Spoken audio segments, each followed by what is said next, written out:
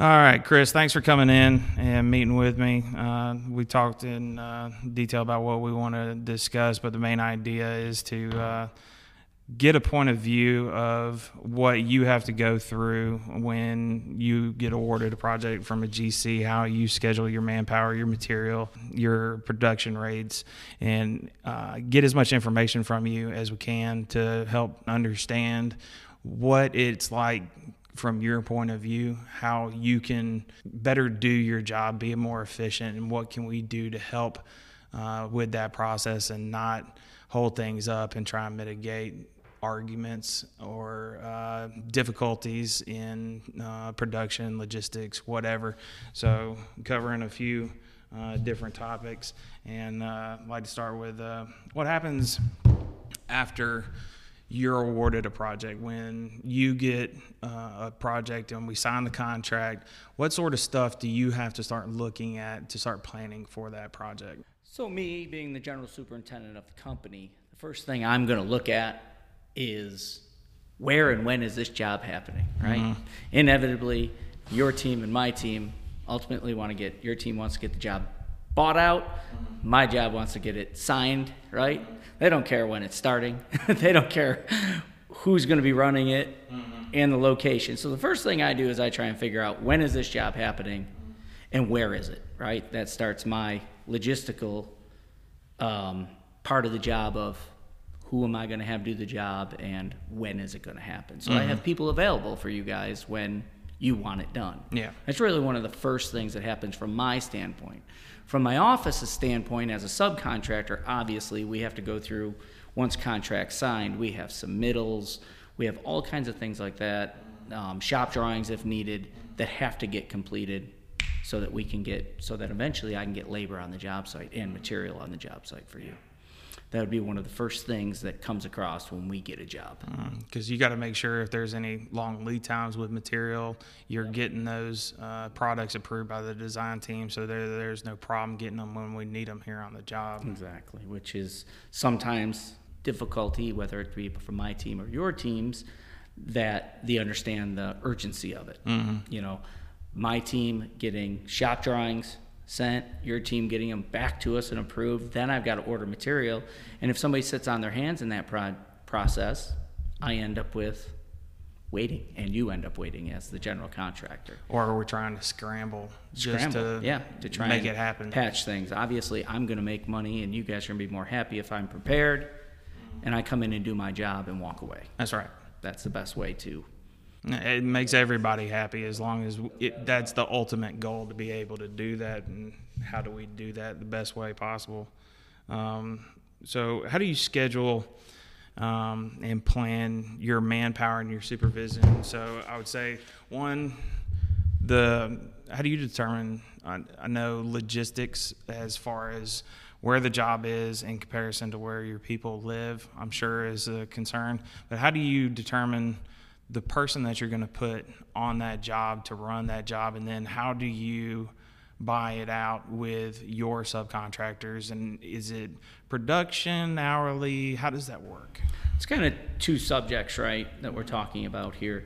You know, when I'm going to find out who's going to be doing the job, right, first thing I've got, going back to the first thing, is location, right, and availability of my superintendents. Third thing might be, with certain contractors, we look at who they want from our team. I have at Roswell Drywall, many of these general contractors that we work with, we've had for many years. They know some of my people and they want certain people. Mm-hmm. So I try and take all three of those things, superintendent's availability, and then the size of the project can also play into it. If it's a big multifamily wrap job with a podium slab, I got certain superintendents that aren't capable of it, so I got to put a superintendent out there that can handle stuff like that. Then I also try and take into account the superintendent for the general contractor, who they want, who they're going to get along with. Mm-hmm.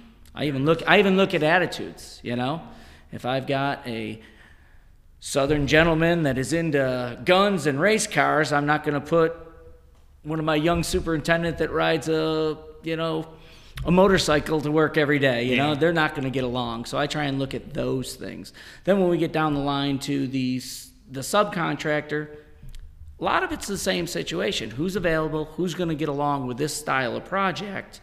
Who has this general contractor worked with before? I get calls all the time. I think even including from you that, hey, can I have such and such? Can I have Victor, please? Can I have Victor? Can I have this person?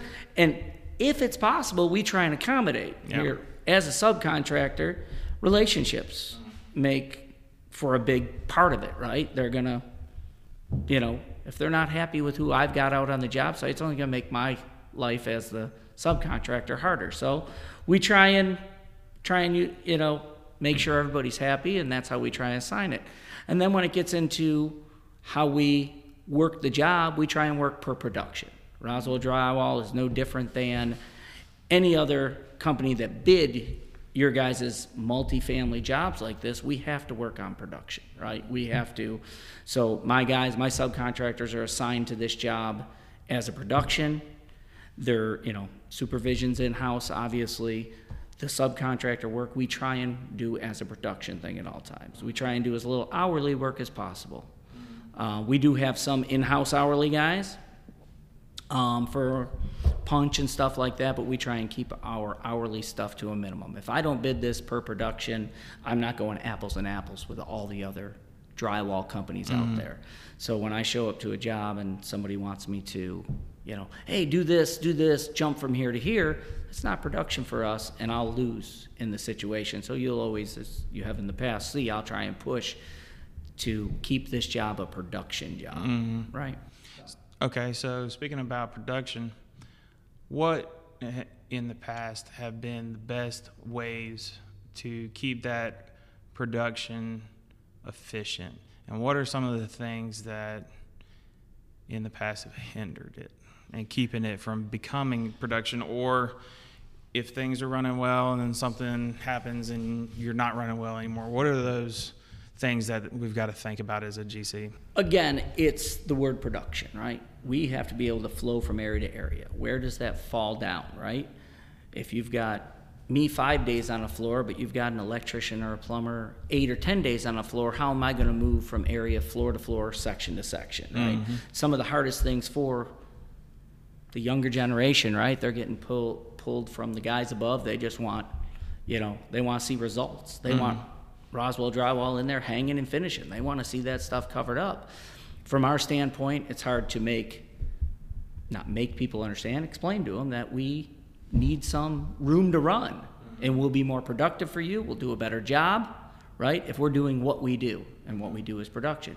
If I come in here and I piece this thing together, I hang a floor here, 2 weeks later I come back here, I got to leave bathrooms off because your plumber didn't get done, I'm not going to produce the product that you're looking for from me. That's what I think. And how does that impact you when you can't do that? Cost. 100% cost. And availability of people, right? It stretches the job out. My superintendent can't get done with that job. He ends up on this job for a year opposed to 6 months, right? He is salary and bonus based, right? So the more projects he gets under his belt in a year, the more money he can make. Now I stick him on a job where he only has X amount of dollars as a bonus, and he couldn't knock it out. My sub crews, same situation. Every time they have to break down and set back up and move to a different area, that costs them time and money. I could put money in my contracts to accommodate that, but I wouldn't get any jobs.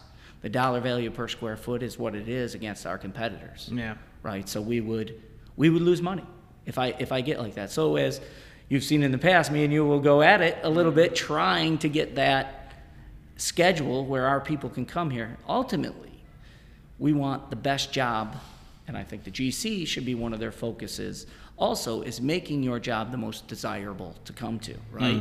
So from my standpoint, before we get on to what the GC can do, right, is that I'm trying to make it as desirable for my guys. So my superintendents, and I even say this to the guys when I hire them and I'm training them, is that you are here for the subcontractor, which I think goes up the ladder to the general contractor, right? If you make it ready for me when I get here, I'm going to do my job. My superintendents come to this job, yes, number one priority is to make the general contractor happy. The number two priority is to make sure when that subcontractor gets to this job, he can open his van door, pull his tools out, and go to work. He isn't waiting for material to be unloaded, nails and screws not being on the job site, an inspector to show up. Well, as soon as that inspector shows up, you can start hanging. He could show up at 9, 10, 11. They want to pull out of their truck between 7 and 8 o'clock in the morning, and they want to go to work for their next 5, until 5, 6 o'clock, whatever the job hours are. They want to pack their stuff up, and ultimately, they want to come back to the same exact spot. In construction, I think you and me be very similar. We don't want to work a factory or office job where for 20 straight years we showed up to the same building, same office. We don't mind coming to the same place for 6 months, 10 months, a year. My workers are no different. They want to come here for 4 or 5 months, do this. If there's a break between jobs, it doesn't bother them if they had a nice production time, right? Then they can move on to the next project and do the same thing. When they have to bounce around, it's not desirable. And it costs money. Either what happens, they walk away, I got to pay somebody else to come in here, and sometimes more, maybe even to complete some of their work, which from the GC to the subcontractor, when they don't perform for you, you got to supplement them, right? Yep. What does that in the end? It costs you money. Oh, you can say it can come out of my money, and you can take me to court and do all this stuff to try and get money out of me to take care of that guy. But in the end, we've all lost. We've all lost money. We've all lost time that we have to spend going through that process too, when we could have been using that time in different ways. And money in different ways. Absolutely. Yeah. So what can we do to better make things ready for you and your guys?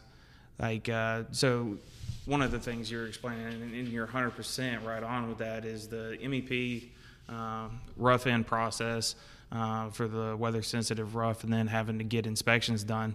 It can tend to take a little bit longer time, so they'll have a longer duration, 8 to 10 days for an area per floor, and then they move down to the next one. And if you're in there for 3/4 of that duration, how do you keep moving forward? What can we do to set it up?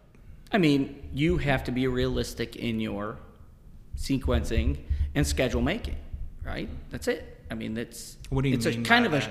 It's a short and long answer is that unfortunately you have to hold off the drywall, or you may have to hold off another sub, whatever it is.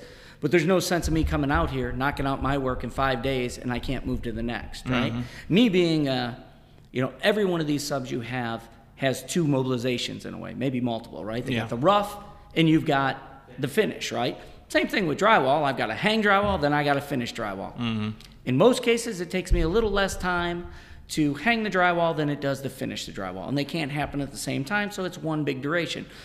And I have 2 different crews. I don't have hangers that finish, right? In production work, you have hangers, you have finishers. The hangers are going to finish a floor, for example, in 5 days, and a finisher is going to finish it in 8 days after he's been given the whole floor. Well, I can't wait 13 working days to get the next floor because your electrician needed 13 days. You've got to hold off me where once I start, I don't stop. So it will behoove you in your schedule, right? For all the reasons we just talked about. Guys leaving, guys not coming back.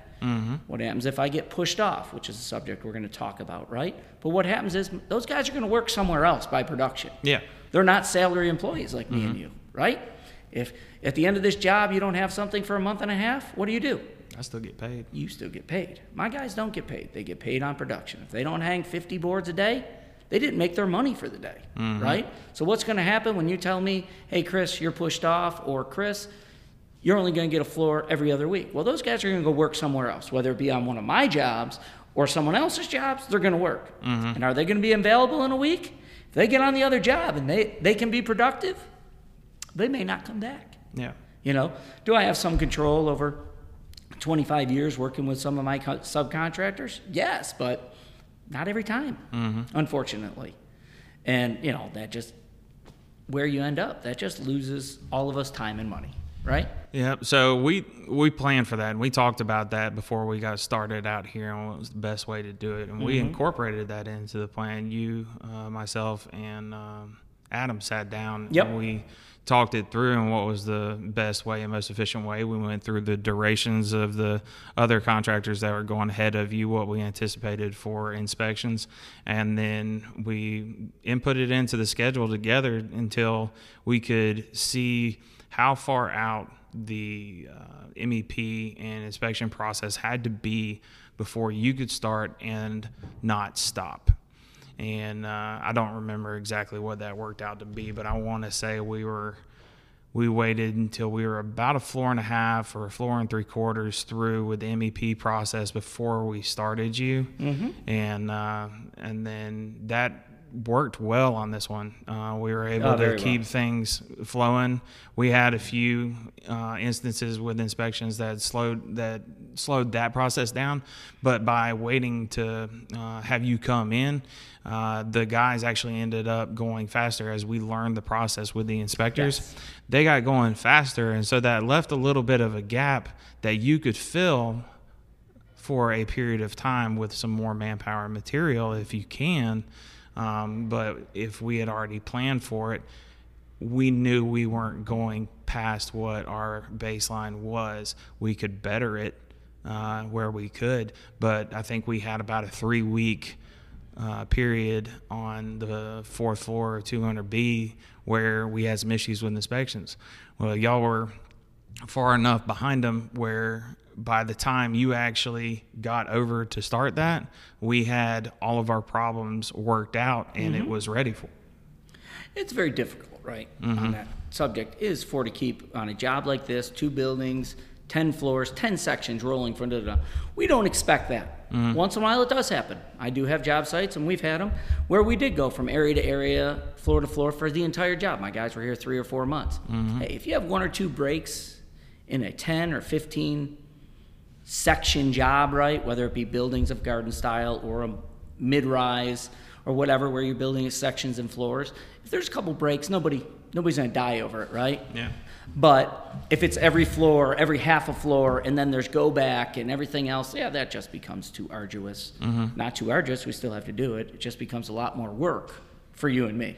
What happens if I have to tell you you're going to have to leave, the things didn't go to plan, and we didn't get inspections passed on this next floor, and you got to leave for a week? What happens? Well, first off, it sucks. Oh, yeah. It sucks for you and me both. Just kidding. But there's a lot of things that have to happen, right? First off is material, right? Before I can have labor on the job site, I got to have material, right? So I've got to back off my material. No different than any other sub. I get delivered to the job site here. They put me back in line, right? My supplier. Hey, push me off till next Monday. They might already have next Monday booked. Now that creates an issue for me coming to the general contractor. I know you're pushing me back a week, but I can't get material till Wednesday of the following week opposed to Monday. This is what comes with that problem. That comes with the problem. Don't back me off, right?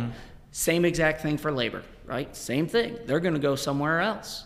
I've got to do something else with them. Rarely will they go sit in the house, right? Yeah. If I don't have something else on this job site, I might have something else on another job site. I might have to tell them I don't have anything for a week. And I'm just rolling the dice. Whether they come back Whether or they not. come back when we need them. They'll come back. Again, with Roswell, we try and have the same subs doing for years and years. I mean, it's not uncommon. Through my 25 years here at Roswell Drywall, I've got some subs that have worked maybe the whole time. A lot of them 10 and 15 years. Yeah, some come in, some come out, and they work with us for a while on slow downs. You lose some guys, but these guys stay around for a long time when they got it good. But I got to try and find something for them. That creates another issue for me. Not your issue, right? What do you care? But me, it's more, or the subcontractor, right, is, well, we got to find somewhere for these guys to go because I'm not going to pay them out of my pocket to sit. You're not going to pay me to let them sit at the house, right? They're not going to go clean floors or do whatever. They're drywall hangers, right? So that's probably one of the 2 main issues, right? What's the next step after that? How do we recover the schedule? That's what I'm asked by general contractors all the time. Okay, I've delayed you 10 days. I've done this. I still got Gypcrete coming here in 12 days from now instead of 15 days from now. How do I make it, right? Can we find more men? Can we... the first, I always try and solve that problem without a cost impact, right? Then if I can't, inevitably, and I will say with the younger crowd, it's, well, we still need it. You got to find a way, and I'll pay for it, right? Very rarely. And I don't want to cost a general contractor, because at the end of the job, you know, people above you and me, right? We get done with the job, and they look at it and go, Roswell Dry had a $2 million contract, but in the end we did $2.5 million. They don't know why we had $500,000 in change orders, acceleration pay, or whatever it is. They just know that Roswell Drywall now back charges a lot. Don't know whether they were change orders. That's just not what they look at. They don't investigate it. They look at $2 million, 2.5 at the end, and that's it. So we try as a contractor to not back charge and not do the accelerations. I'll try and come out here and work it out. But unfortunately, what happens is, you know, you want to pay me to accelerate it. And that's just another avenue I have to go down, another strain on our relationship, or strain on my job, our jobs, that we have to accommodate, right? That's really the only things that happen when something's pushed out, right? And then what gets piled on top of it afterwards, right? You've got gypcrete behind drywall, you've got painters, you've got cabinets, you've got that. That creates a problem for you. It's a snowball rescheduling, effect. right? And once in a while, people won't accommodate. You got a line item in your contract here that says, you're to accommodate my schedule. This is my new schedule. I've been said it 100 times. It's your time to punch out this unit. You don't have power, don't have trim out done. Doesn't matter. It says do it. If you don't do it tomorrow, you're on notice. That's inexperience talking, unfortunately. That's the thing that I don't know I'll ever get past in construction until that person has that happen to them a few times and they don't succeed. Yeah. Unfortunately. That happens far too often. And sometimes we're put in a position where we don't really have a choice. But it's not as often as some might think. If you're put in the situation, some jobs right now have issues with Georgia Power not being able to get their equipment, and that's a whole different ball of wax. We could spend a whole half an hour just talking about power issues. And allocation of materials throughout the industry, right? Yeah, and that's been the last 2 years where that's really come into a bigger effect. No different than your job. I've got jobs sitting 6 months. Yeah, I got a small job right now in down College Park area. Not a big job, 150 units, something another. I'm done, hung out, punched it twice. They're not getting switchgear till November. My goodness. This is end of January when we're speaking, right? That job's going to sit there. It's going to sit on my retainage now until it gets punched out and turned over to an owner. It's not a good situation. No, that's not a good situation for anybody. Least of all the owner, because they can't lease or rent the units. Yeah, sure, and that's a money loss, right? Oh yeah, that's a money loss for everybody involved. So we've talked about materials quite a bit, but let's go into a little more detail on that. What's involved when you have to set up materials? What are the things you have to take into consideration to get the material to the job? And how do you deal with some of the challenges that we have on some of these tighter jobs? So in the process of getting material to the job and logistics of it, availability of the material should start off very early in the process of us contracting, making sure that we do. Then when it comes to getting to the job, with my suppliers, I got to get them something a week, 2 weeks in advance of the quantities of material. And they guarantee me, because of our size, they'll get it to me if I can get it to them 2 weeks in advance. A delivery date 1 week in advance, right? Yeah. So I've got to get those quantities set. From Roswell Drywall, we'll do estimates on these job sites, and then those material counts come to my site supervisors. They'll walk your units, they'll double check, make sure that those quantities are close. We'll make some adjustments. We make a stock sheet for our suppliers, because our material, when we purchase it, a lot of times I'll get, Home Depot sells it for this, why are you charging me this? My price is out here with a boom truck, them rolling it down hallways and stocking it exactly where I need it. Again, going back to the beginning of this discussion, making it easy for my subcontractors I can when they get here. I don't just stock the board randomly around the floor. If it needs 13 pieces of sheetrock, that's what it's getting in each unit, right? And then the logistics of it is getting it out here. We got to find a spot that's easiest, again, to try and make it as easiest on our suppliers getting it in to not affect your schedule, right? But our suppliers have everything we have. That's all they do is drywall. So whatever I have, I just put one PO. They've got just about everything for us. I don't have to go to multiple suppliers to get stuff. So it's logistically easy because for my superintendents, they're dealing with one supplier, right? So they schedule them on the job site. We work with a site superintendent to find a spot for us to unload our material and get it in there. How many suppliers do y'all use? Because I'm sure you don't have just one company. No, we don't. We can't. We're a good-sized company, and we can't just rely on one. We try and let one just stock each job, right? But how many do I have right now? Well, seeing I work all over the Southeast, the low number would be 4, probably 7 or 8 in total, but some of them are kind of part of the same company, right? L&W and Rue could be two companies. FBM and United used to be 2 different companies. Now they're one.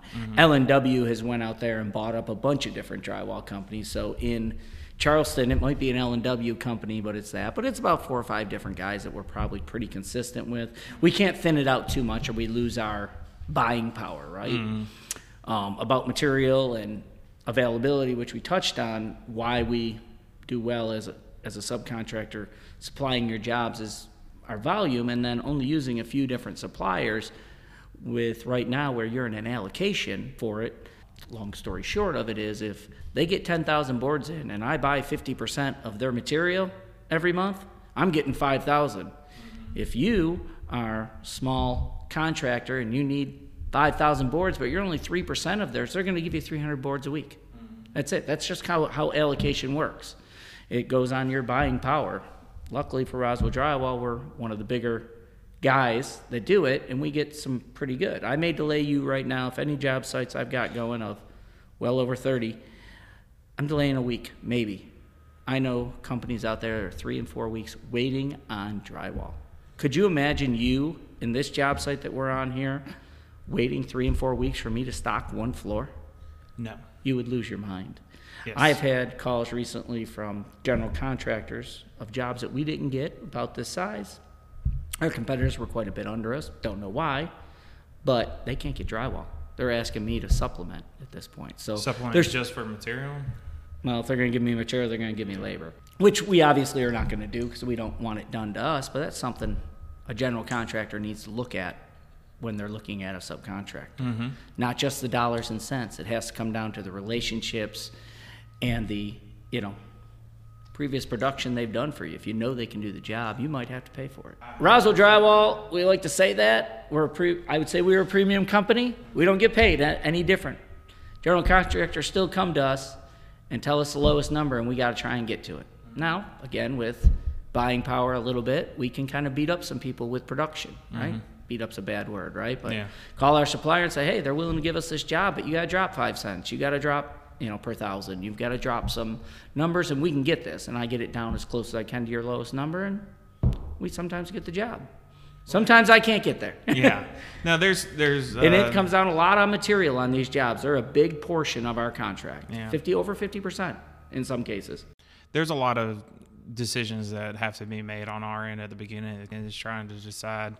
There's always going to be some divisions that you have to go ahead and make the decision to not take the lowest guy because it's going to benefit you if you go with this person. But with that, you might have to go with the lower guy somewhere else to be able to balance the budget. And some of the key trades, in my opinion, one is the drywall. Being able to do large production and good quality work and not a bunch of loose ends is something that can make or break the project when you're talking about getting towards the finishes. If you've got somebody coming in and they can get every single unit, but they miss a sheet of drywall in the bathrooms, you can't hang your cabinetry, tiles, stuff surrounds, trim out. Really. And any finishes can't complete till I'm done. And if you can't get them to come back in and finish those things, that becomes a big problem down the road. And so being able to trust that company that can do that quality control and make sure that once you get in an area, you don't leave that area until that area is 100% complete. And giving you the opportunity to be able to do that is very important for us to give you that chance. And if we can't give you that chance, we got to understand that there's going to be an issue with it. We might have to knowingly go into that There'll situation. Be schedule and cost impacts. Mm-hmm. And ultimately, that's what everything comes down to here. Schedule and cost. Yep. And sometimes you have to knowingly go into that. Like if you have an outstanding RFI for a structure problem in a unit stack, but that unit stack happens to be in the first area that you've got to start, you got to say, hey, Chris, can you come in here and hang everything in this area except for that one wall on all 4 of these units right here that are stacked up? And before I come to you, I got to understand that at some point you got to come back and hang it. I'm probably going to have to pay for it. The key is the word you said right there. Understand you're going to have impacts, right? Yep. I get it all the time where they just don't understand Yep. why that's an impact. It's drywall. Just hang it and finish it. Mm-hmm. What? I can't just hang and finish one board in this unit. Coming back for it is a cost and a schedule impact. Well, it only took you this long to do it the first time. Less boards, less people, takes longer, unfortunately.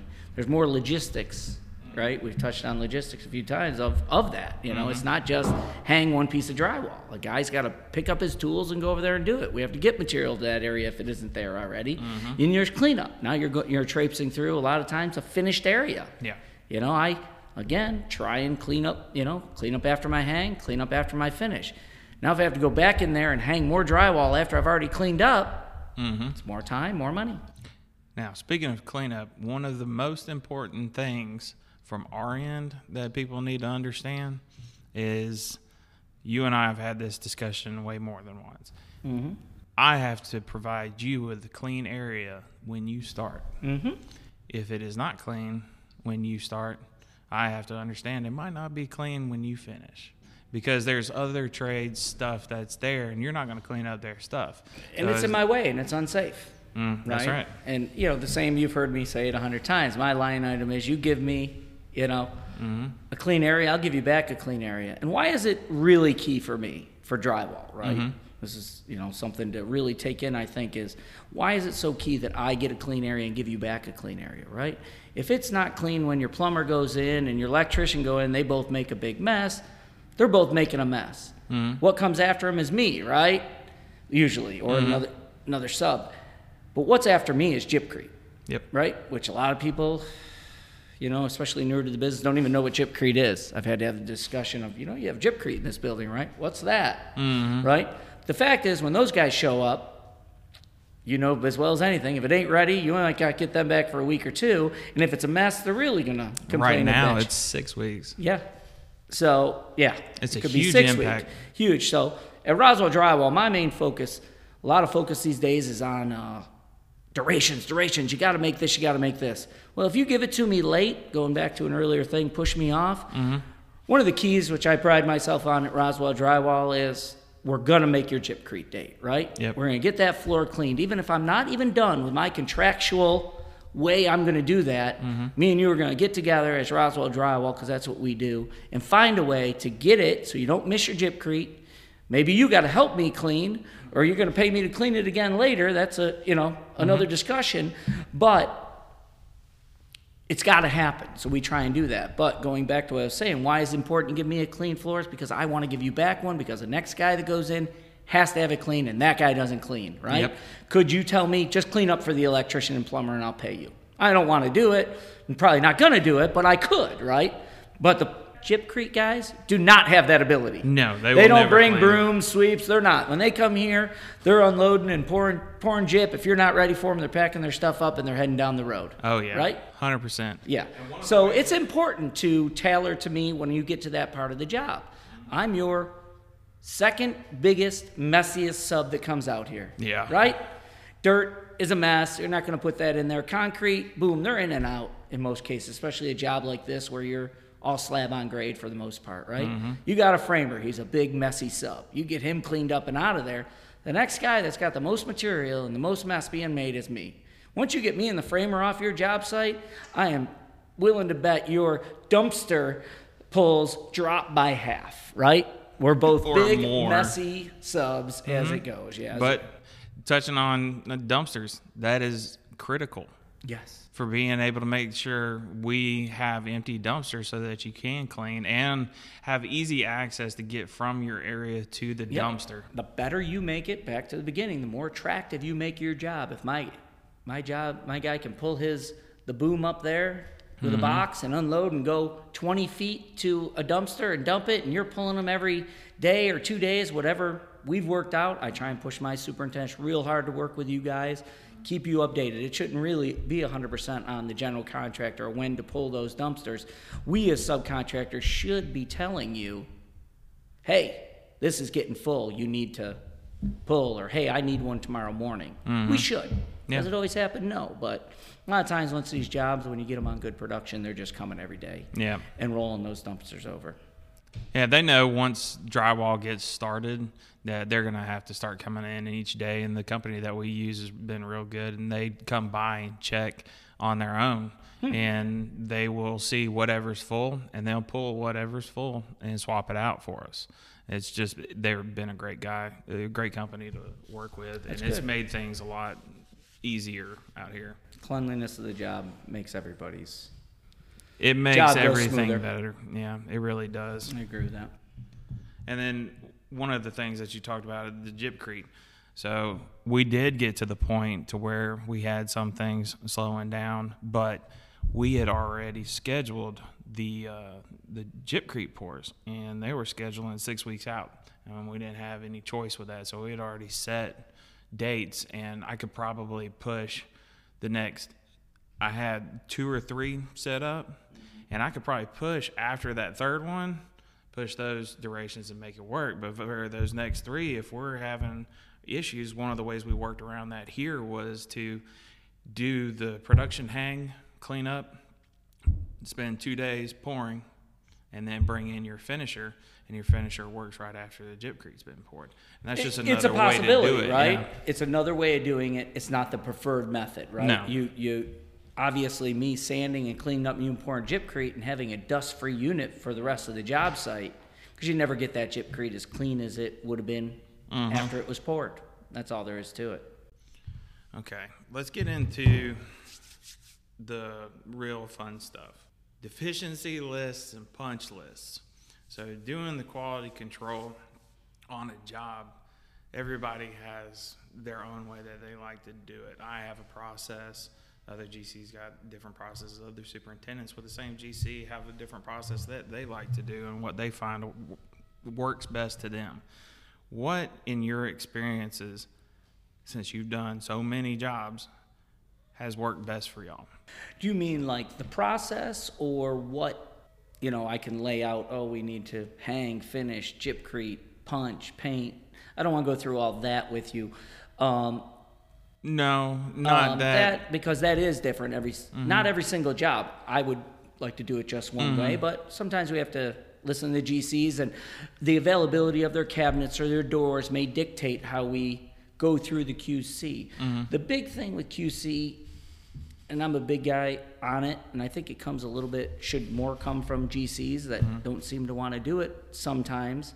They think that they should be left up to us. I think there should be more QCing in front of us and more punch lists made, right? I think that if you've got people on the job site that knows what's going on, I'm dealing with a job site right now, they have superintendents on it.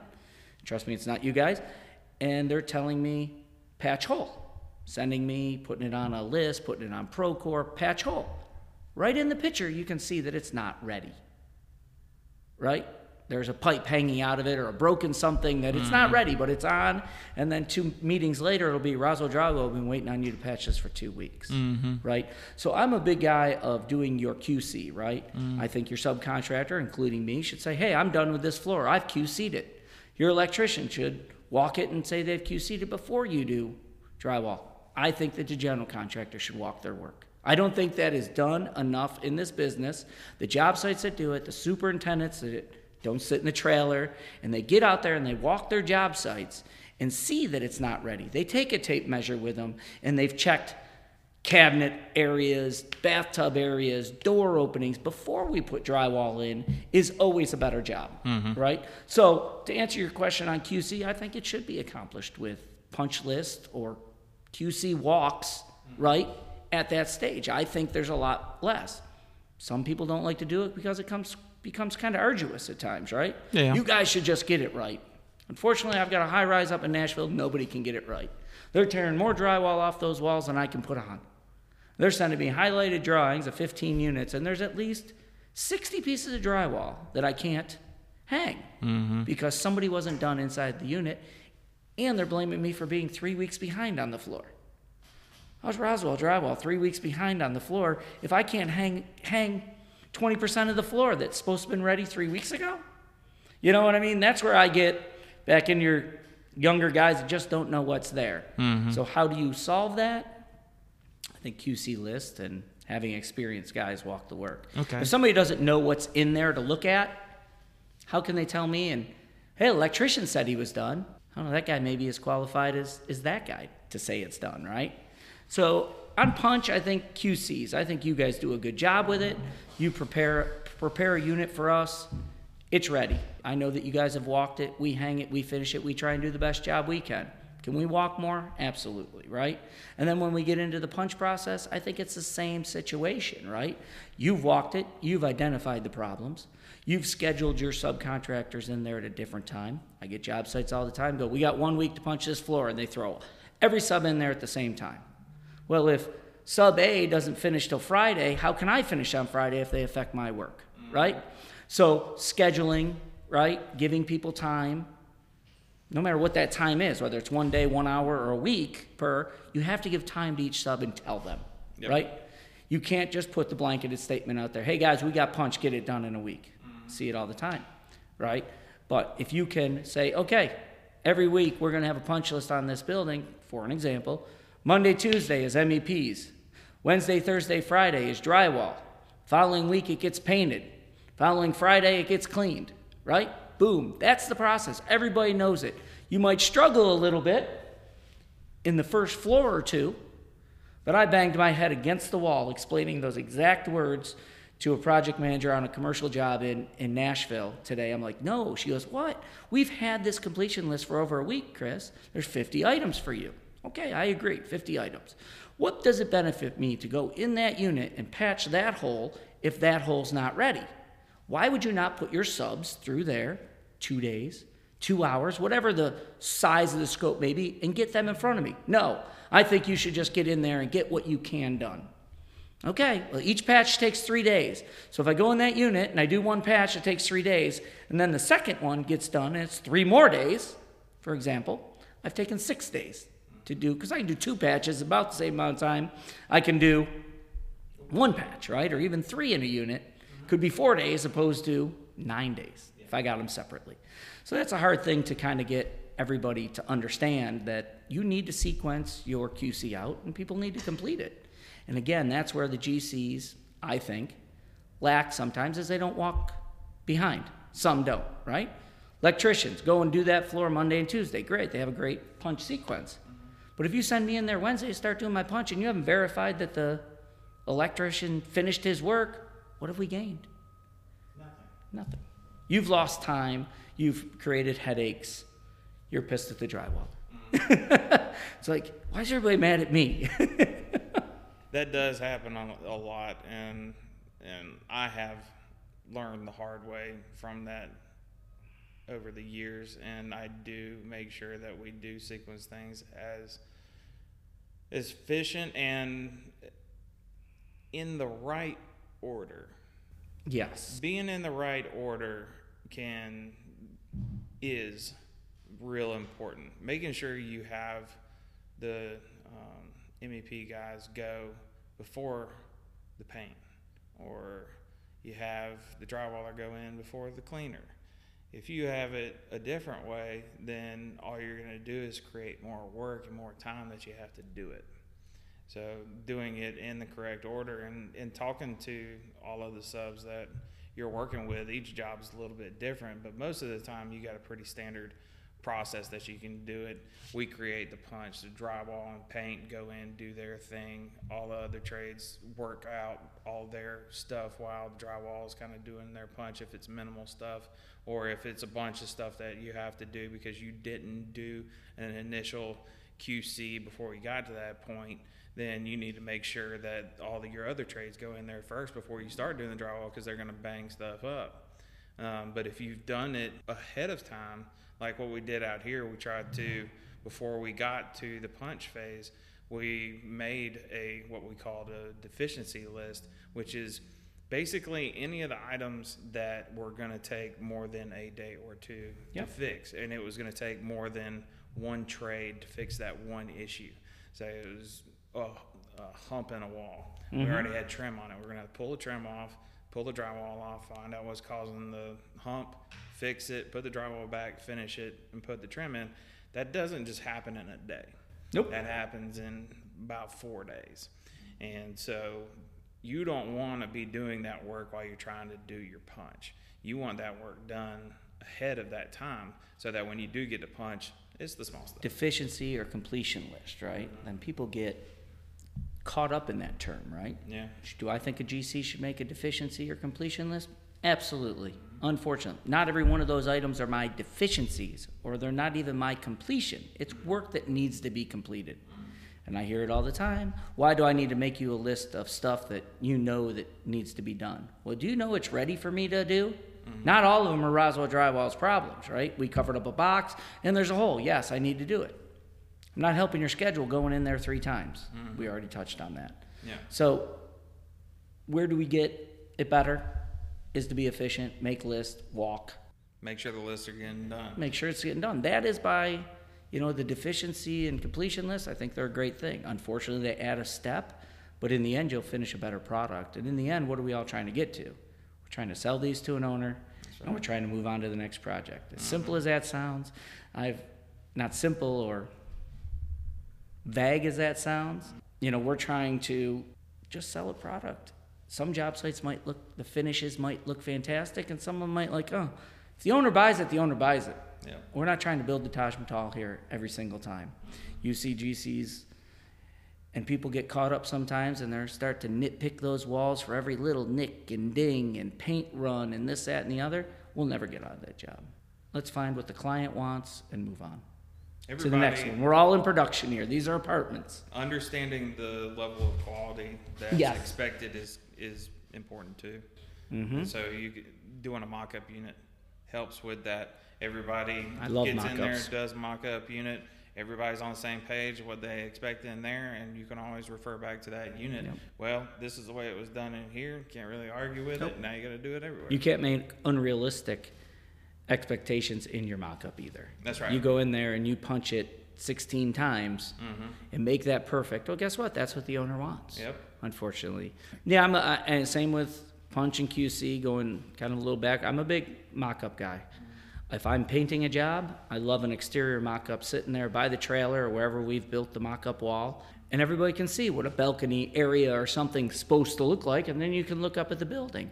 Inside, earlier than that, when I'm doing bathroom areas, a lot of people don't do that enough, but we always have a lot of trouble with the rough openings of your bathtubs, how the tile finishes out, what type of tile you have, whether it be bullnose, mud cap, Sluter strip. That's 3 different ways I'm going to hang the drywall for you. The flanges on the tubs. Whether the flange, how we're covering that flange, and then the product on top of that, whatever tile it may be. I love doing a bathroom mock-up, right? Then we do the full mock-up unit at some stage, right? We don't have to. A lot of job sites will push for that mock-up unit. The day they get some framing, we need to get going on it. You just have to have your mock-up unit done 2 or 3 weeks before you're going to be walking with the owner, right? So you bring them out for your courtesy walk. You don't show them the whole floor that's a mess. You show them the one unit. This is what we're going to produce you. They say no, yes. Some want it earlier. Maybe 2-3 weeks is getting a little late in the game, but it doesn't have to be the day the building dries in. Some of these job sites make a separate schedule for the mock-up and creates a headache for everybody. We can take the first section of the first building and just finish one unit there a little quicker, right? And make it look good, lock it down, and that's your mock-up for the whole job. What about the way that Novel did it? With what? They did You have to that refresh little me on. tiny house. So that wasn't in the building, but I've done those quite a few different times. I don't. Does that help? Not for quality. Not for quality. Help pick but out materials, though. It helps figure out where is the problem in the bathroom, where is the problem with the bathroom door in relativity to a cabinet or something, whether they're dimensionally working, which it should work out, but sometimes it always doesn't. How some of the finishes go together. How is the end of a cabinet or something like that? We like to say this all production and worked out, but me and you are always out there solving problems, right? On the fly. When I do a full unit in an off-site situation, whether it be in a separate part of the building or in a separate building, I've done quite a few times. I'm not a big fan of it. It can answer a few questions, but it's really more for people before me. You know, if a door's going to work, it's going to work. You can't figure it out with 5/8 more drywall on it, then you got bigger problems, right? Bathroom, for the tile backers and stuff like that, I'm a big fan of doing some sort of mock-up for that, getting a whole unit. But a lot of times I would say in over 50% of those cases where we did those, they had a temporary leasing office attached to it, right? So they couldn't walk in the job site to show somebody a unit. So they had, like this here, you had 2 trailers. One was a leasing trailer, and this we turned into a unit quite a few different times to look just like one of your units out there. So they could show people that without going out to the job site, which it wasn't done, right? Some owners just want that, and they pay for it. It's usually a line item in my contract to come back and do. The one that you guys set up inside the building is just me doing it as a favor. Well, on this one, it worked out pretty well because what we did was we picked a unit that's in the first area that we start every task. So we put it in the 4th floor of 100B, and so we had everything in that area finished because we had all the material there, and then we just got it ready about 3 weeks earlier than time to punch, had the owner come out and check the quality, and they had a couple of things that they wanted to do, and then they have a third-party company that got Graystar that's doing the punch. They brought them out here, and everybody got on the same page about what they expect in each of the units, and then boom, we're off to the races. We started punch yesterday, and it went well. One of those units was the mock-up unit because it was in the first area. And it actually worked out really well. Nobody had to go out of their way to go to a completely different area of the building and take their production to a different spot just to get that unit ready. It worked out. I think it's very difficult to get, without your owners or whoever's going to be accepting these units, to not come out and do some sort of courtesy walk on your first floor or have a mock-up unit. I'm fine with either. Again, back to the beginning of that is we're trying to make, in turn, one person happy that's going to buy these units, and they're going to lease them. And you know what's going to happen to these units after somebody moves in. So how perfect do they have to be is a gray area, right? That's why we only spec a level 4 finish, right? But, you know, when they want to inspect drywall and paint with lights and lamps and touch it and hug and kiss the wall, I like to say all the time, makes mine and your lives a pain. But how do you get away from that happening? Don't make your owners mad early. Make them kind of happy. When I've seen jobs with GCs and the owners aren't on the same page, they've argued about changes and stuff like that. You know what their retaliation is? They only got a couple, is not to accept the units and not pay you, right? And when it gets down to finishes, I pay the price on that, right? Especially if I'm the painter on the job for you. They can pick those 2 things to death because they're pretty easy to look at. They can't pick out what's inside the walls, right? They can look at the face value. Cabinets are usually come out of a box. There's not too many nicks and dings. Everything else. My drywall's been sit there and gotten beat up for, in most cases, 3 months from sanding that unit to locking a door is about the shortest you're going to get is about 3 months. And they can pick it to death. No heat, no air in some of these units. And drywall can get looking pretty rough. And we don't want to turn over that, don't get me wrong, but on the same token, if they want to pick on something, it's the finishes. And drywall and paint can really pay a price. There was something we talked about when we talked about the QC aspect of doing a deficiency or completion list. One thing I've never seen the value in is, as I'm walking around, creating a list of things that need to be done, and I've walked 5 floors. And I found 10 things across those 5 floors, and they need to be done, but I don't really want to give it to you because you're going to go do those 10 things, and then I'm going to walk again in 2 weeks, and other things are going to happen. So that's why I think you need a process. Yeah, a process, that and right stick time. to it. Yeah, and so we kind of had a little bit of lull in production just because we were waiting on the cabinets. So we took that time to go through the units and do that completion list. And so what I want to do moving forward is doing a QC line item for the major task. Once you're done with your sanding and we've done the first coat of finished doors and trim and the things that are going to cause the most damage, the cabinets, the countertops, before we get ready to trim out and flooring, have a time frame that we go in there, we create, just like we would do with a punch list for that area of that of a floor, create a completion list or a deficiency list, whatever you want to call it, but a list to get those longer duration items out of the way, so that it's done before a punch. So doing it and planning for that. I don't think anybody will complain with that. If you stick to a process, we might not like your sequencing or process, but if you stick to it and do it the same over and over, you don't keep changing things. Yeah, I don't like to go through there, but like you said, what's the sense of me going to fix 10 things if you're going to turn the power and water on in a week from now and you could have 4 or 5 more holes? Mm-hmm. What I get all the time is, well, you'll be that much further along. I just don't agree with you. I just won't. You'll never get me to agree with it. I've been doing it for too long, and I can tell you how much more time and money it costs me. If you don't care, that's fine. It just fractures a relationship later on, right? Mm-hmm. So if you got to try and work with the subs, we got to try and work with you. It can't be our way or the highway. We can't be a Gyp Creek company and say, we're coming this day, and we're going to be there those 2 days, and that's it.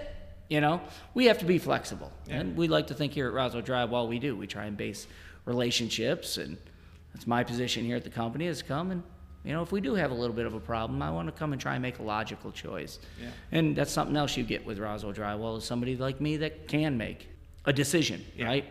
What are your biggest problems in your job site meetings is you have superintendents sitting there that can't make a decision. That is very frustrating. It is.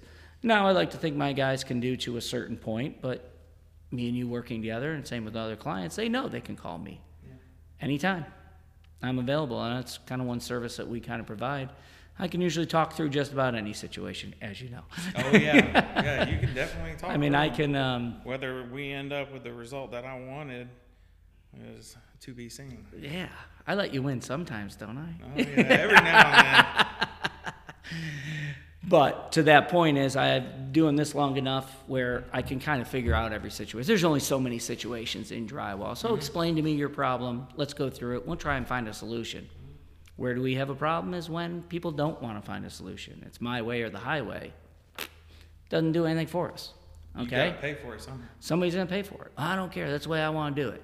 You don't even want to have the discussion? No. Okay. We're going to do the work. We're going to do what we can, but we might not do more work. How often do you see that? What's that? Oh, somebody there's a list. There's a list of superintendents and general contractors that we know as my way or the highway. Mm-hmm. They're cut and dry, and then all of them have a little different, take of what it is. Some it's duration. I got a couple guys that, hey, we're doing 5 days and 7 days. I don't care if it's 8 units or 80 units. You're getting it done. I don't care. Come on, guys, you got to work with me. Cold weather. I don't care.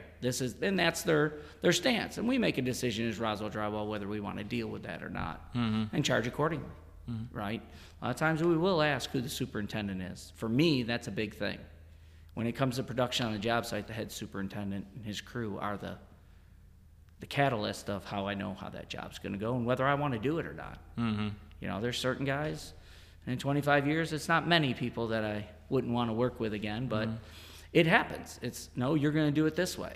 Okay, well, that's not what my contract says. It's not what that's not, what your schedule says, but you want it this way? We have to have a discussion, but sometimes they just don't. It happens a fractional percentage of the time, though. Yeah. We try and not put ourselves in that position. Mm-hmm. Learning the hard way. Sometimes.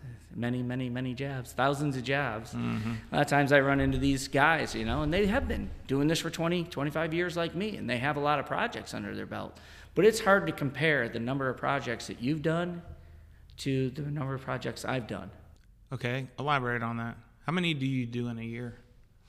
It doesn't, because they all overlap, right? Yeah, for us, it's a year to a year and a half on Each average. job. Yeah, for one job. So let's say right now, I guess we'll try and put it in some sort of perspective. How many do I have? I have over 30 superintendents right now. Some of them handle more than one job. So I probably got somewhere between 35 and 40 active jobs right now, right? So that's a lot. In different stages. Yeah, in different stages. You know, some are in punch like yours, and some are in pre-hang and metal framing. I would just tell you, I can't tell you how many a year. We always have 30 going. Would be our low number. Okay. In a year complete, 30, right? But if you think about the number of jobs, then the number of units that I've been in, it's more than any general contractor, one man, can do. Oh, yeah. You know, I mean, more than you'll ever run in your life, I've already ran. You know, we're not too far apart on age, I don't think, anyway. But no, we get in a lot of units, so I have a lot of experience, right? I've just played more ball games than that guy has. Yeah, That's all there is to it. I mean, the number of units that I've been in, a general contractor usually can't compete with. Plus, you've seen a lot of different ways that GCs can operate. You deal with a lot more GCs, and we don't see other GCs. We work with our own team, our own company. So you have more access to different experience across the board. And so I've always tried to take what you say and try and learn from it, take whatever I can from a job that you experienced in a different way that superintendent ran it, and try and keep that in mind when we're trying to make a decision for what's got to happen on this project. I think that you can learn something new every day. I have that little motto I say sometimes. Oh, yeah. Try and learn something new every day. I really do, whether it's about work or life, right? You can learn something new. And you know, like you said, I have different GCs that we work for, and so we know how they work their processes, and we accept some of it and deal with it, right? And it's not my way or the highway. I can say through my experience of doing thousands and thousands of units, right, more so than some other people, is that I've done it almost every way. And every time the new young hot shot or old man that I've done it this way wants it done a certain way, you know something, I'm the guy that makes the decision to say, okay, fine, we'll do it your way. And I don't do it on purpose to prove them wrong, but most of the time I prove them wrong. But if I do it that way, because I tell myself I want to try and learn something every day. No, Chris, we're going to punch it this way. You're going to do this. You're going to hang this. Okay, that's your line. I'm going to take it, right? We're going to know real quick if it works. And if it works, I put it in my book in my mind of, hey, this is one way I can do this. There's more than one way to skin a cat, right? Yeah. But there aren't that many. Right, I can't have 30 different ways this is running. And same thing with supervision. You know, here I'm general superintendent. I hire and fire the superintendents that work your job sites, and I got to have them all working on my system, right? System I've developed over years of how we are going to take off units, how we're going to hang them, how we're going to finish them, how we're going to pay them, what your daily work is as a superintendent. You're all going to do it the same way. You can have your own little style. But in the end, you're going to do it my way. You're not going to report pay back to me different. You're not going to call your subcontractors and have them do stuff differently. You're going to learn my lingo for the most part. You know, I've been doing that. I got a few young guys working for me now, and well, where are we at? And they're saying something. I'm like, okay, I can't communicate with 30 people in all intents and purposes in 30 different languages. We all got to be speaking the same construction consistency, language. Yeah. Consistency. So that's something I kind of preach with, but I'll try. In most cases, I'll try. If I can't get the guy to kind of see it my way, that this just isn't going to work, look, I'll show you for this building. We're going to go do it, but I'm going to show you at the end of it you didn't get any further ahead. Hey, and I'll tell you what, in this business, for the most part, you get to the end of that situation. If I've put my heart into doing it the way and he sees that I've done that, a lot of times they come around. And they go, you're right, this isn't working. And I don't look at it as a win. I just look at it as a help to the industry. Building relationships. Relationship with him. I've proved to the guy that I'm willing to listen, and I, did taught the job. Him something new. Yeah, and I may have taught him something new. I may have gained a client for the rest of my life. I no different than me and you sitting down, going through the schedule. You remember back at the beginning of this job, you had a schedule like this. You had units and corridors separated and da-da-da-da. In the end, you gave me more time to do my work, but I saved you time in your overall schedule. Overall, we saved a lot of time. A lot of time. We work together, we get it done. Sometimes it doesn't work that way, and unfortunately, I'm a subcontractor, and I got to just eat crow and do it your way and show you at the end that it didn't work that way. I have to say, after working on the GC side for almost 14 years with Juno, it would be difficult for me to transition from this side to your side because of that one aspect. Being able to deal with those other personalities and do it the way somebody else wants to do it, knowing that it's not the best way to do it, I would have difficulty with that. It is tough. And it is, like I said, I hire superintendents. And where do I find superintendents, right? We can get them out of school. We can get guys from other drywall companies. GC superintendents, some of them, I pull over to the subcontractor side for the opposite of what you're saying, because they don't want to deal with certain things. The hours are different. The moving from job to job site's different. So there is some differences there, but you do have to get used to that. Now you're not the number one dog on the block, and sometimes I lose superintendents the same way. They go to a general contractor because they're sick of getting yelled at. They want to be the guy yelling. And then they get there and they realize that you're always getting yelled at by somebody. Everybody is. There's always somebody above you.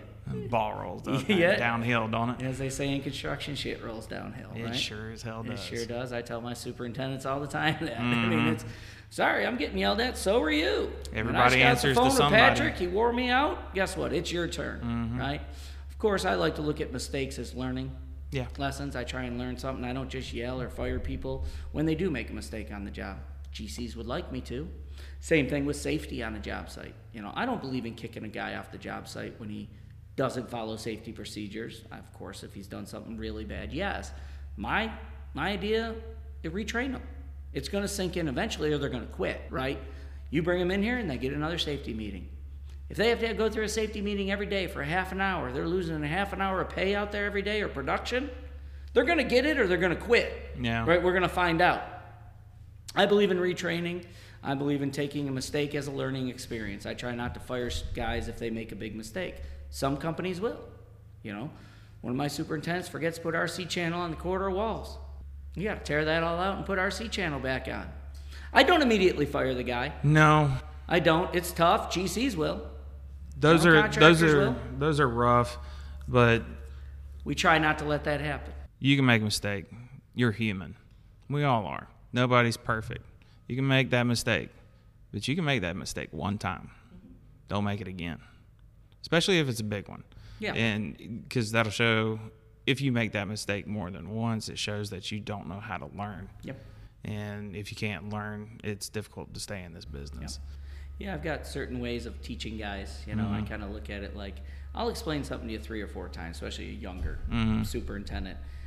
This is my insight, and you can agree or not agree with it. I don't know about the ethics of it, but, I'll teach you 3, 4 times how to do it, right? I've told you these terms, I've told you this. And then if you're just not getting in it, I'm going to start pushing on you. I'm going to ride your butt, which I watch general contractors do it to their superintendents. I'm going to ride you. And what happens in that, especially with a younger superintendent, they either get it or they quit. Oh, yeah. But there's only one way to find out if you're going to make it in this business. I've got superintendents that have been with me for 20 years. They get it. They might have went through I like to call it the beat on it stage, right? The training phase. Training, yeah. I like to train the guys up as best I can. If they don't get it, I push on them, right? Push on them. I'll come to their job every day, and I'll just walk and wear them out. I'm pretty good at doing what I do. I walk the jobs. I don't just walk up in this building once. I'll do the same thing to you. Yeah. If you're telling me, that unit's clean up there, look, and we'll walk up and he'll show me one unit and walk away. I've already done my homework. I've walked the job. I know the 25, 30 different issues there are, and I'm going to walk you till you see that it's not me, it is you or somebody else's problem. Same thing with my superintendent. When he tells me something's done up there and he doesn't do it, I re-explain it to him. Did you mark out the units? Did you do this? Yeah, I did it. I'm done. Well, we start walking, and I remark those units. Or whatever quality issue we're working on, I just do it. I just don't do it once. Look, you screwed up this window and walk away. No, I'm going to walk 50 units. So they get the point. But some people just walk away at that point. They don't want to deal with the pressure, right? So you either learn or you move on. But that's the only way we're going to find out if these people are going to make it in construction, which isn't, the Girl Scouts. This isn't the Girl Scouts here, exactly. There's stress that belongs to that. I mean, I would I see as times have changed here in this business a little bit, the stress level goes up and down, right? Ultimately, I'd love to get to a spot where we have less stress, right? The stress that my superintendents go through now is nothing in comparison to what I used to get put through when I was a young superintendent, especially the old men superintendents of the GCs. When they come whining to me nowadays, all I can do is tell them some of the stories of the stuff I had to go through. But, I think that's the only way we're going to keep people in the business and teach them, because in this industry, on another note, right, a little bit is, where are we getting the next generation of people here? And it's getting thinner and thinner. You know that. Oh, yeah. I can't find supervision. GCs can't find supervision. We keep paying the guys that are any good at all way too much money, which raises the prices and eventually going to take us all out of work, right, when the owners can't put the dollars to square foot, right? But so I try and invest in the people a little bit and try and grow them and do what you can. But it's tough, man. And there's less and less people in this business. It is. I'm having to find people in different places. What do you mean? Not places in their life, right? When I come through construction into what I do, probably similar to you, I don't know, but I'm going to assume you probably swung a hammer at some point in your life, right? Yep. Nowadays, I'm hiring either kids straight out of college who've never swung a hammer.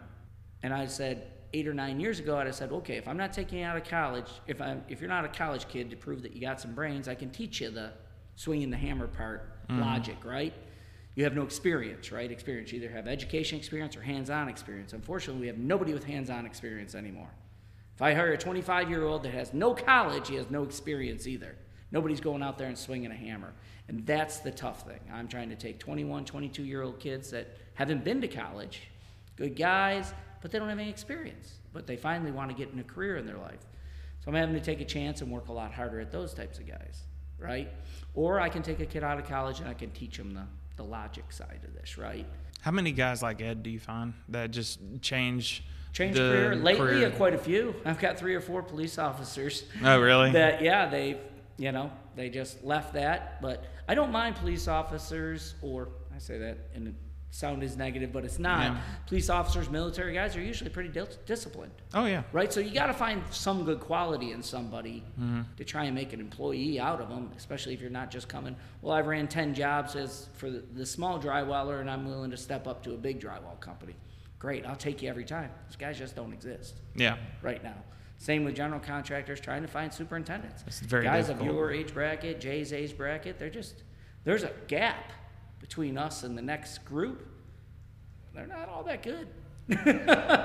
Right now, it seems like I was right in the middle of the old guys and the younger generation coming up. I had a lot of experience when I was really young, swinging a hammer and doing the work. Yep. And Royce told me when I got hired on, you're probably going to be on the wrong end of a shovel quite a bit when you're getting started. And I was.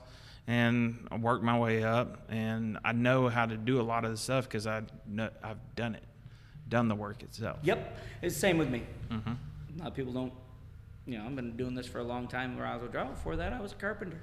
I came up, there's almost not one thing out there in that job site I instruct my people to do I haven't done myself. And once in a while, I'll get called out on it, and I'll pick up the tools, and I'll show them I know how to do it. But all the problem is I can't do it all day anymore, no. Right? Run a bazooka, hang a piece of sheetrock. I can hang a piece of sheetrock. I can cut a piece of sheetrock. I can do it. Sometimes I do. Got to get a patch done, and it's a favor. Heck, I'll find a way to get it done. Some guys can't. I got superintendents that can't. But how do you learn? You stick them out on the job site, and you let them watch my guys, let the hangers and finishers do their thing, and they learn over time. Ask questions. Talk to the people. Ask questions. Another thing, I heard a guy this week, he goes, I might ask a couple dumb questions. I said, there is no dumb question. The only dumb question there is the one you don't ask. Now, you ask me the same dumb question 4 times, you go into the beat on it stage. But yeah, like the kids nowadays, they grew up on the iPad, computer, don't know what, not all of them, but... Not all, and I don't want to lump them into a whole situation, but... There's a number of them, they come right out of college and they haven't done anything. All they know is what's on the contract, and that's it. They don't know how to put it together. And they should really just keep mouth shut and learn a little bit. But I understand they have a position to do, so I don't mean that in a derogatory way. I really don't. But there's got to be somewhere you get your experience, and that's a gap in construction right now, for sure. I had one kid come in, start on my job, and we were putting together the trailer, and we're putting together the desks, and he didn't know how to use a screw gun to screw the two pieces of the desk together, and I had to show him how to use the screw gun, and he was 21 years old and had never used a screw gun before. I was working with my son this past weekend putting a desk together, and I had to help him with a screw gun. And he's used to them, but he was inefficient with it. But that's 17 years old. By the time I was 17 years old, I could do just about anything in construction, and because you had to. Oh, yeah. Right? It was just the way of life. You went to work with your father. I grew up where I had uncles and grandparents had working farms. There was always something you were fixing, handling screwdrivers, screw guns. I grew up in a 200-year-old house, which was constantly being remodeled. So we were always working with it, and you got it through osmosis, right? Oh, yeah. Nowadays, kids just aren't doing it. Look at these subdivisions we live in. Their parents don't even know how to fix stuff. How is a kid ever going to know it? So it's a challenge in this industry right now. The only bright light is that a lot of kids that I've seen down here more so than maybe where I go are going to college. At least they've got an education coming out, right? I can work with that a little bit. It's getting over that experience. You're paying for experience. Oh, yeah. And another thing I like to tell a lot of people go to us for advice, right? And every time I'm talking to a young person, whatever it is field that you're going to choose in life, why aren't you doing it in the summer? Why aren't you doing it as your job? Why are you bartending your way through college if you're going to be a lawyer? If you're going to be in construction, why are you, waiting tables? Yeah, it's fun. It might be more money, but you're not marketable when you come out. And then I'm left, I guess it's selfish, training you. You've got the education, now I had to pay you X amount of dollars, and you have no experience. You'll do a lot better in life if you have some experience. Yeah, summer jobs in construction, be a carpenter, be just a general laborer. Pushing a broom. I mean, whatever you can do to be out there and seeing it happen. You give yourself an opportunity to go talk to the people and learn. Ahead. Yeah. Unfortunately, we, as general contractor, subcontractor, pay the bill nowadays. Yeah. To train these people, unfortunately. Too bad. We just got to get better at training. We can't dog on all the young people in the world. We're here for them. Somebody taught me and you at some point. Yeah. I mean, I'm a self-taught person in the sense of I see something, that's how I learn it.